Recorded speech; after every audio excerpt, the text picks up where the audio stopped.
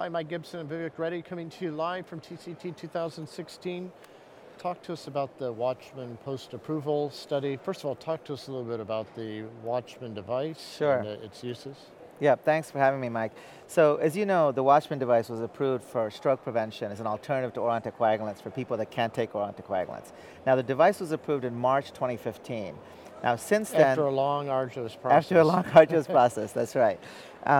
Now, since then, there's been the CMS coverage decision, which came out in February of this year, and then as part of that coverage decision, CMS has mandated that every patient is included into an appendage closure registry. Now, the problem is that that registry, the first such registry, the NCDR registry, was only certified this summer. So the patients that are going to be enrolled in this registry are going to be the more recent patients. Those patients that initially started getting implanted back in March, those patients are not going to be involved or included in the NCDR registry. So what we wanted to understand is what is the complication rate as this device initially gets elaborated into clinical practice. And the complications you're looking at are? Sure, the major complications, in the clinical trials, the most important complication was pericardial tamponade.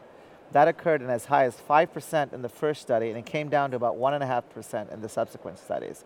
There's also procedure-related stroke that we worry about, device embolization, of course, death. So we want to look at these outcomes, and fortunately, all of the initial patients, we had these de-identified case report forms where we're able to get this kind of procedure data, both in terms of success as well as procedure-related complications. We don't have any outcome data in terms of long-term follow-up. So let me tell you what we saw. First, in terms of who's implanting the device, 71% of the devices, 71% of the operators were actually novice operators. Wow. So operators who are not in the initial clinical trial. And if you look at the experienced versus the inexperienced, basically about half of these 38,000 or 3,800 patients were implanted by the experienced operators, the other half by the novice operators.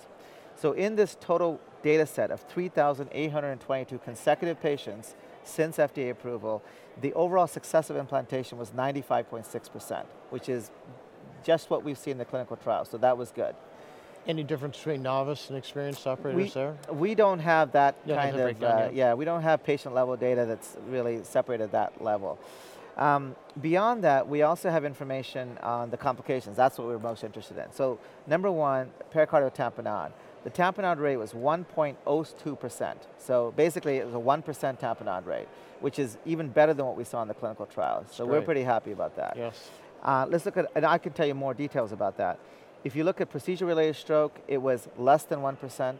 If you look at procedure-related mortality, it was, both procedure-related stroke and procedure-related mortality were less than 1 in 1,000, so less than 0.1%.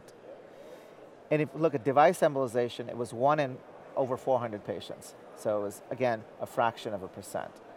Are you surprised that the results were better out in the real world than in the trial? I am a little bit surprised. And part of this, I think, is related to trial level learning.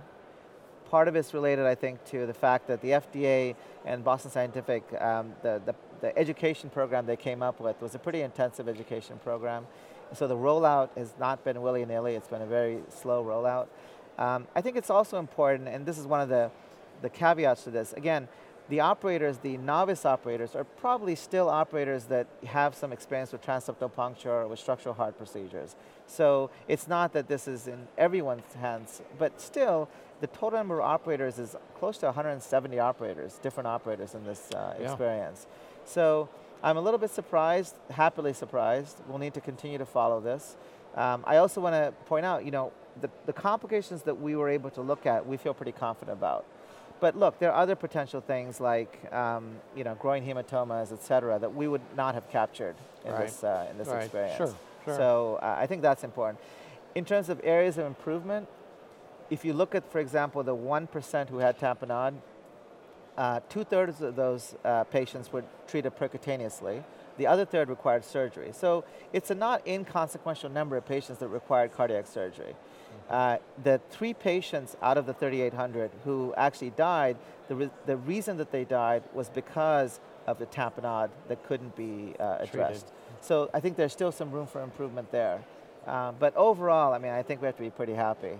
Yeah, how that patients sounds, are doing. I'm very surprised that the rates are that low Yeah. and very reassured. Great news. Well, Yeah. congratulations on a successful launch and post-marketing study.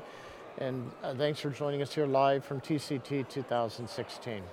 Thank you, Mike. Thanks, Vivek. Good seeing you.